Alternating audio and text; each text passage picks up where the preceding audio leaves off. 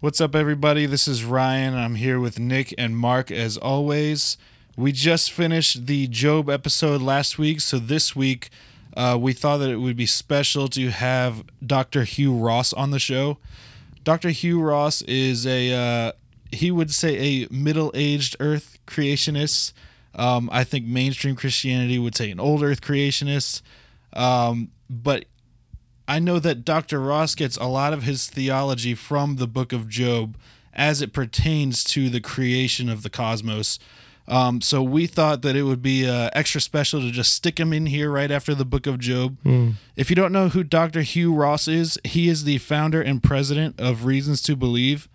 He's an astronomer and a best-selling author who travels the globe speaking on the compatibility of advancing scientific discoveries with the timeless truths of Christianity. His organization's Reasons to Believe is dedicated to demonstrating via a variety of resources and events that science and biblical faith are allies, not enemies. So, Dr. Hugh Ross, thanks so much for being on the show today. Thank you. Yeah, thank you. My pleasure. So, we mentioned that we just released our episode on the book of Job, and I find it interesting that you build a lot of your theology about origins and God's creation of the world on Job. And not only Job, but I know that it plays a big role. Can you tell us a little bit about old Earth creationism and where you get your beliefs from? Well, I'm glad you mentioned Job because of all the books of the Bible, Job is the one that's the most extensive on science and creation theology. It's the oldest book in the Bible. We know that because the priests are not doing the sacrifices. It's the patriarchs, and we don't see nations mentioned, just city-states. And so it makes good sense that it would be, being the oldest book in the Bible, it would have that foundation of creation theology in it. And I also find that the book of Job is powerful in the science that it predicts. And it was a major factor in my giving my life to Jesus Christ, was the science and creation content of the book of Job. Actually wound up writing a book on it, Hidden Treasures in the Book of Job. And you can actually get a free chapter of that book just by going to reasons.org/Ross. But you mentioned old Earth creationism. I mean, I really didn't pick up the Bible to give it a serious read until I was 17 years of age. And that was after a 10-year study of astronomy and physics. And it was my astronomy and physics studies that persuaded me the universe had a beginning. And if the universe has a beginning, there's got to be a beginner. And so after looking through several of the other world's holy books, I picked up a Bible and began to go through it. And, right away, just looking at Genesis chapter 1, I realized these creation days have to be consecutive long periods of time. I noticed that the word day needed to have at least 3 separate literal definitions because 3 are used in the text. Creation day 1 is contrasting days and nights. That's day for the daylight hours. Creation day 4, it's comparing days to seasons and years. That's day is 24 hours. But Genesis 2:4 uses that same word day to refer to the entirety of creation history. So that's day as a long period of time. And at 17 years of age, I noticed only the first 6 days have brackets. Whatever the evening and the morning is referring to at a minimum, it's telling us each of these creation days has a definite start point and a definite end point. I anticipated seeing an evening and a morning for the 7th day, but it's not there. There is no evening and morning for the 7th day. And as I continue to read through the Old Testament and the New Testament, I found 3 places outside of Genesis that tell us we're still in God's 7th day, which means the days have to be consecutive long periods of time. Could you maybe give us like a timeline of what you think, how old the Earth is? Because I know a lot of mainstream Christianity would say 6,000 years, 10,000 years. So what would you say? 4.5662 billion years, plus or minus 0.0001 billion. That's exact.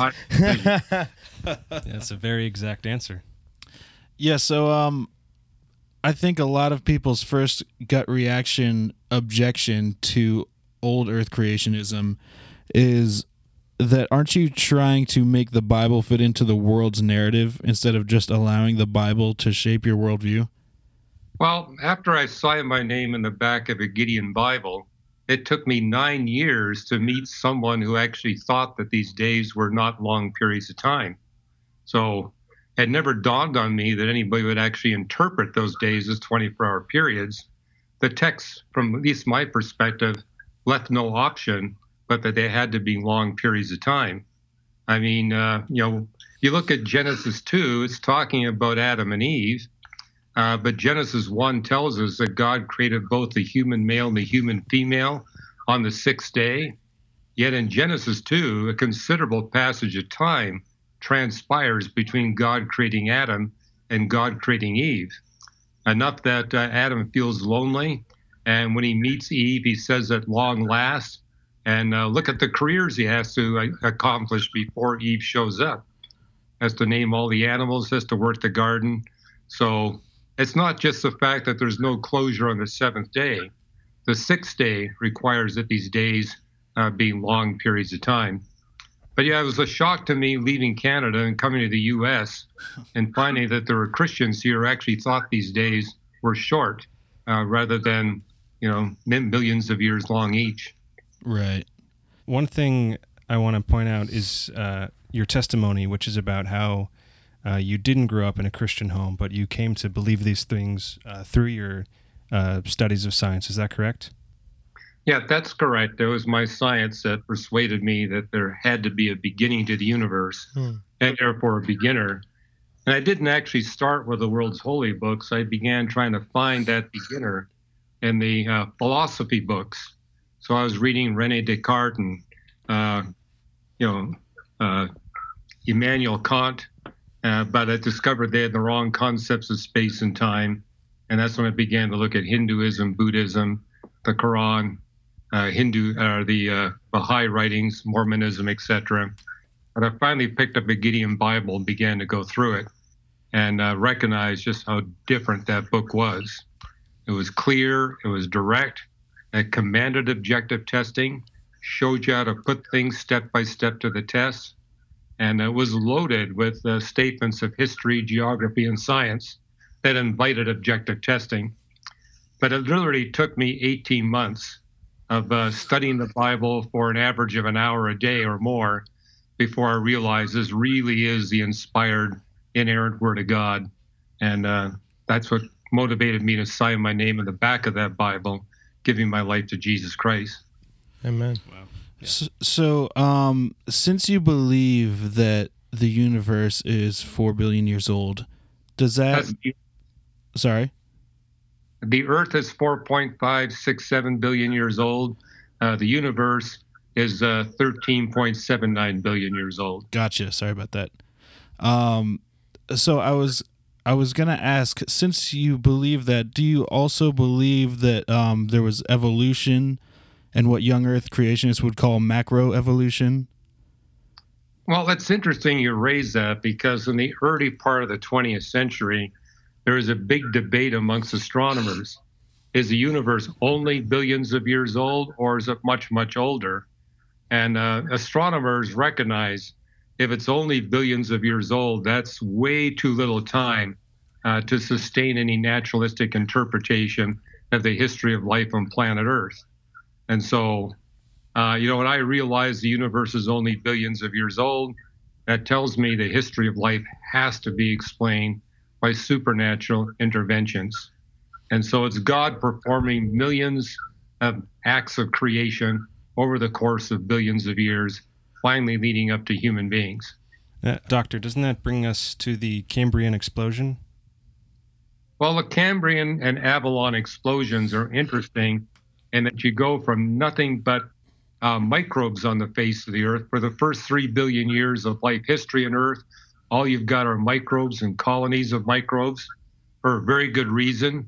There's not adequate oxygen for animals.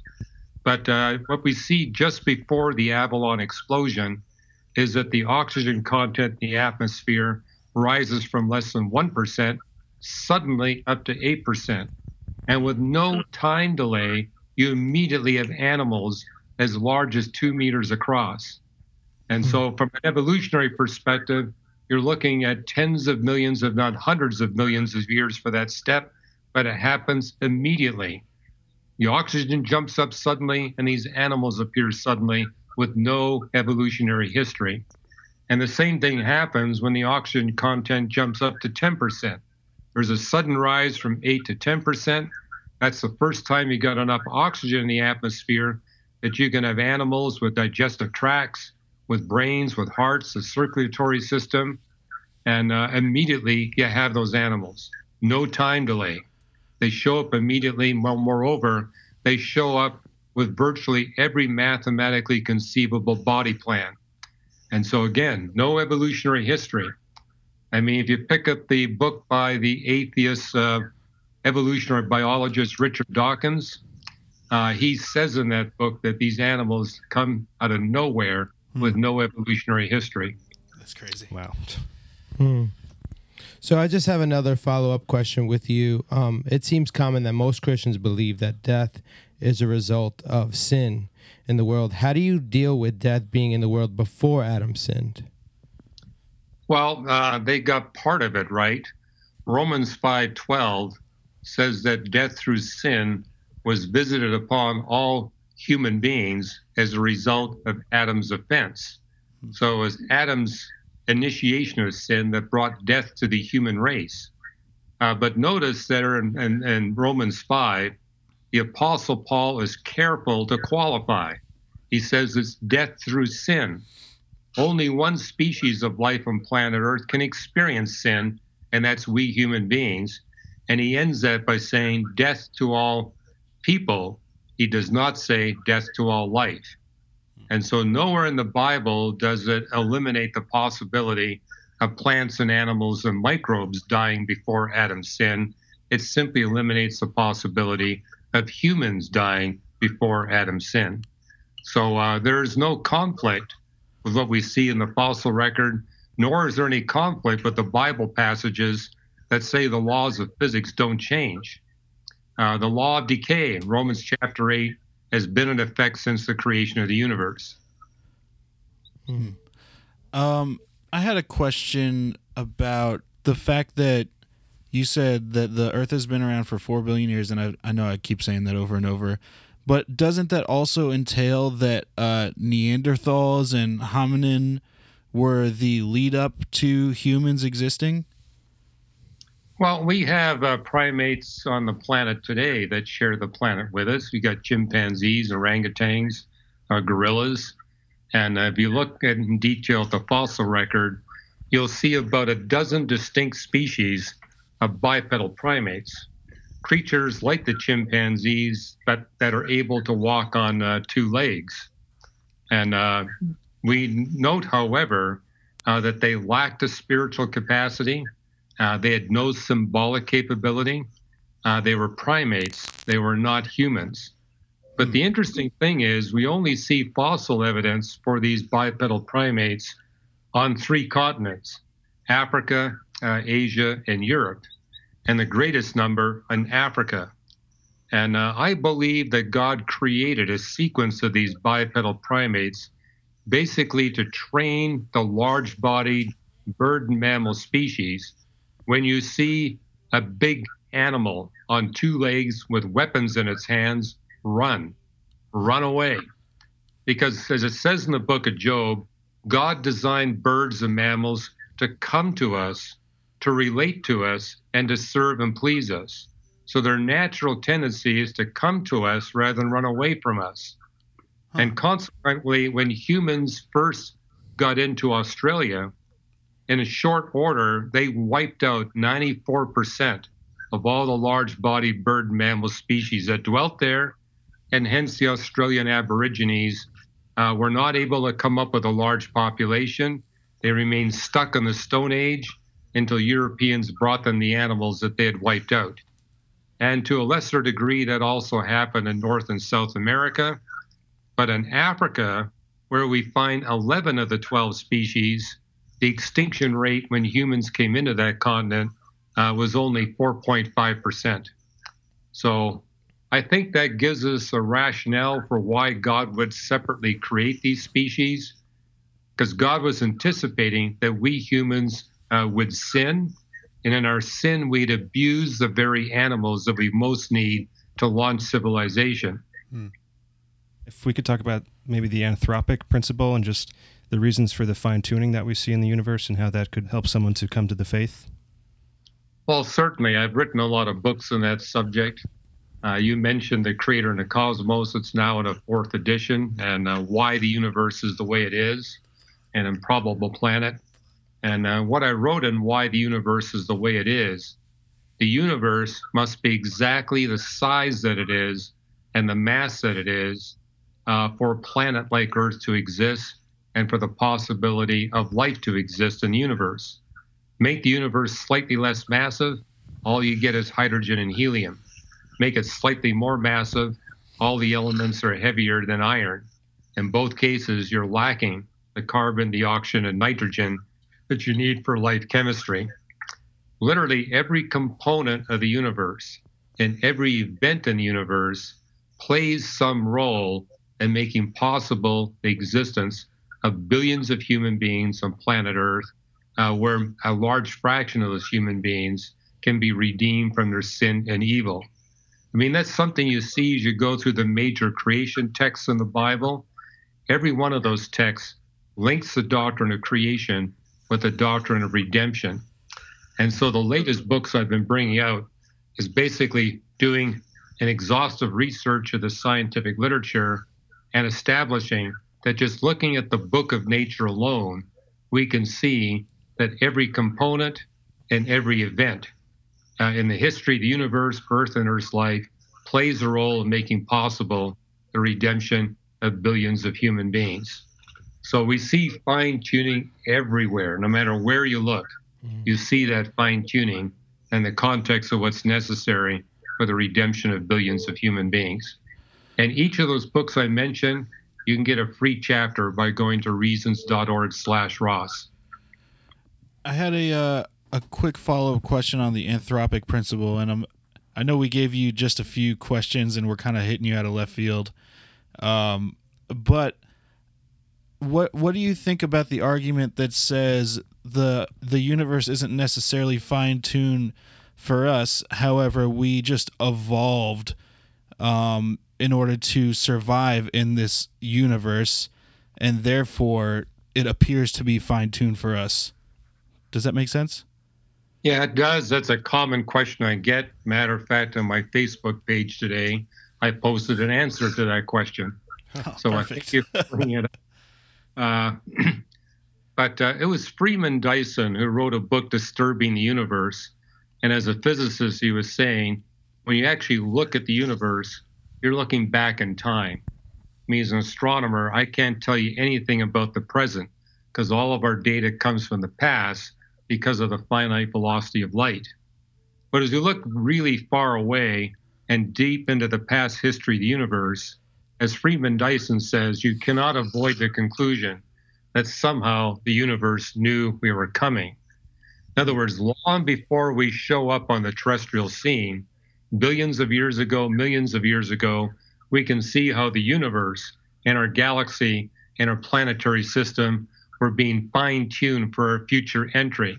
So it's not that we adapted to the universe. The universe was designed in advance for our entry.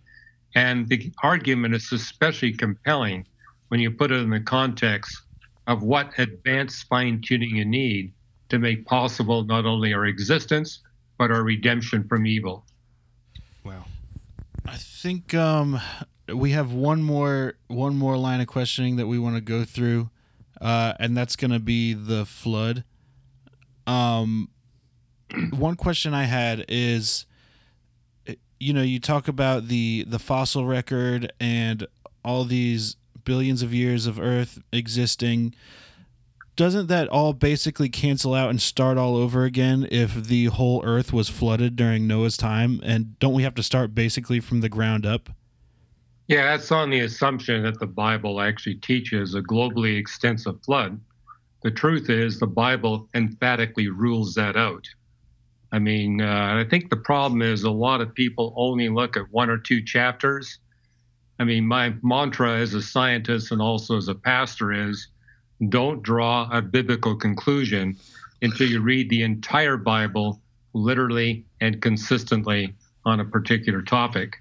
And Second Peter and the Psalms and Job and Proverbs are additional texts that address the flood.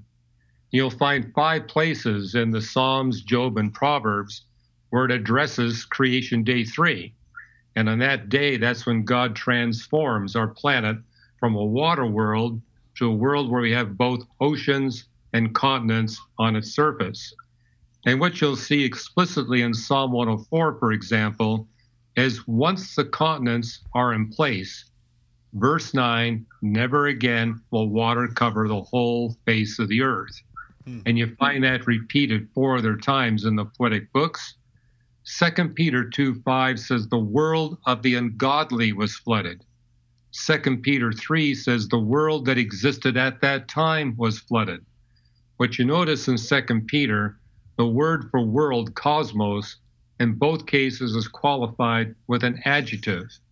If Peter meant the entire planet, there would be no qualifying adjectives. So the flood extended as far as ungodly people lived.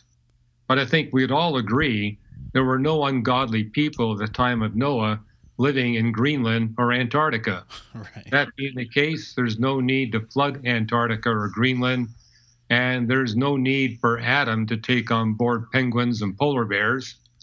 Because something else you see in the Genesis text, when it talks about the animals that are going to be destroyed along with the wicked human beings, it uses the Hebrew word basar, which is a reference to the soulish animals that are in relationship with human beings.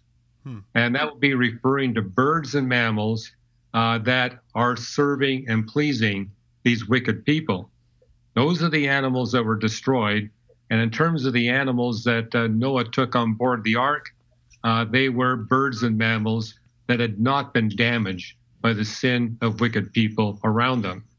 And you actually see that in the book of Leviticus, that human beings are held accountable for the behavior of their soulish animals. And it's basically the mean dog syndrome. Mean dogs are owned by mean owners. The dog is designed by God to do whatever it can to please its human owner. And of bringing pleasure to its human owner is attacking other animals and human beings. That's what the dog will do. And so it's the man's fault, not the dog's fault, that is behaving that way. The dog is not a sinner. It's the human that's a sinner. The dog is merely trying to please. It's a wicked human owner. And that's why God said that animal has to go. And just to follow up on that, I'm wondering how you take the rainbow. What does it mean to you? Well, the rainbow is a sign of a covenant. A covenant is a contract agreement between God and human beings. And you'll find 9 of them in the Bible. And every one of those covenants is signed by God with something from the natural realm that humans were familiar with. And so just like the bread and wine of communion are things that we were familiar with in advance and now took on symbolic significance, the rainbow is something that Noah was familiar with that now took on symbolic significance in terms of the contract agreement between God and Noah. And what you notice even before the flood is that we see words for rain, ed and matar in the Hebrew, that basically refer to, in one case, tiny drops of water in the sky and large drops of water in the sky. Whether it's ed or matar, you're still going to get a rainbow. So in other words, the rainbow, the rainbow, according to your belief, represents a covenant that God will never destroy human beings with rain again. Is that what you believe? Yeah, that says that explicitly, that God would never destroy humanity with a flood. Okay, Doctor, if I could just ask you, what is your favorite thing you've ever studied in cosmology? Wow, there's a lot of favorite things I've studied in cosmology. Apparently, yeah. What really fascinates me are the galaxies and quasars. I mean, that was my PhD research at the University of Toronto, and that's what I studied at the California Institute of Technology. I mean, it's the biggest thing that exists in the universe, but what amazes me is just how much physics we can glean from studying these galaxies and how much we can learn about their structure and their energy mechanisms. I mean, I was particularly fascinated by what makes quasars as powerful as they are. And now we actually have the answer. It is supermassive black holes sucking matter into their maw, and we get the conversion of matter into energy at above 10% efficiency, which is what makes them so extremely bright and visible at extreme distances. That's wild. Wow. I only knew about half of those words. Yeah, so this Well, is it's a lot. design feature. I mean, one of the things that's really incredible is that all galaxies are supermassive black holes, but for its size, our galaxy has got a supermassive black hole about 30 to 50 times smaller than what it should have. Moreover, our supermassive black hole is in a quiet phase right now. That's exactly what you need to have for human civilization to be possible in our Milky Way galaxy. So just another evidence of fine-tuning by a creator. Right? That was discovered just in the past few weeks. Wow. Wow. So you definitely gave our listeners a lot to process. With that being said, I think we're done with the questions. But, you know, on our podcast, we really try to stay unbiased. But because you've done so much homework and apparently, you know, your stuff is really solid, we think that you had a voice that deserved to be heard. So we want to thank you for taking this time to be on our show. Dr. Ross, I'm sorry for cutting you off. I was going to ask you before we sign off, where can our listeners find out more about you or get some resources? Well, our website is reasons.org, and I have both a Facebook and a Twitter page that I use to address evangelism and apologetics issues. People are welcome to post questions there. And as I mentioned before, if they want a free chapter of any one of my books, they can get that at reasons.org/Ross. All right. Well, I think that's it. So thank you so much, Dr. Ross. Thank you. Thank You're you. welcome.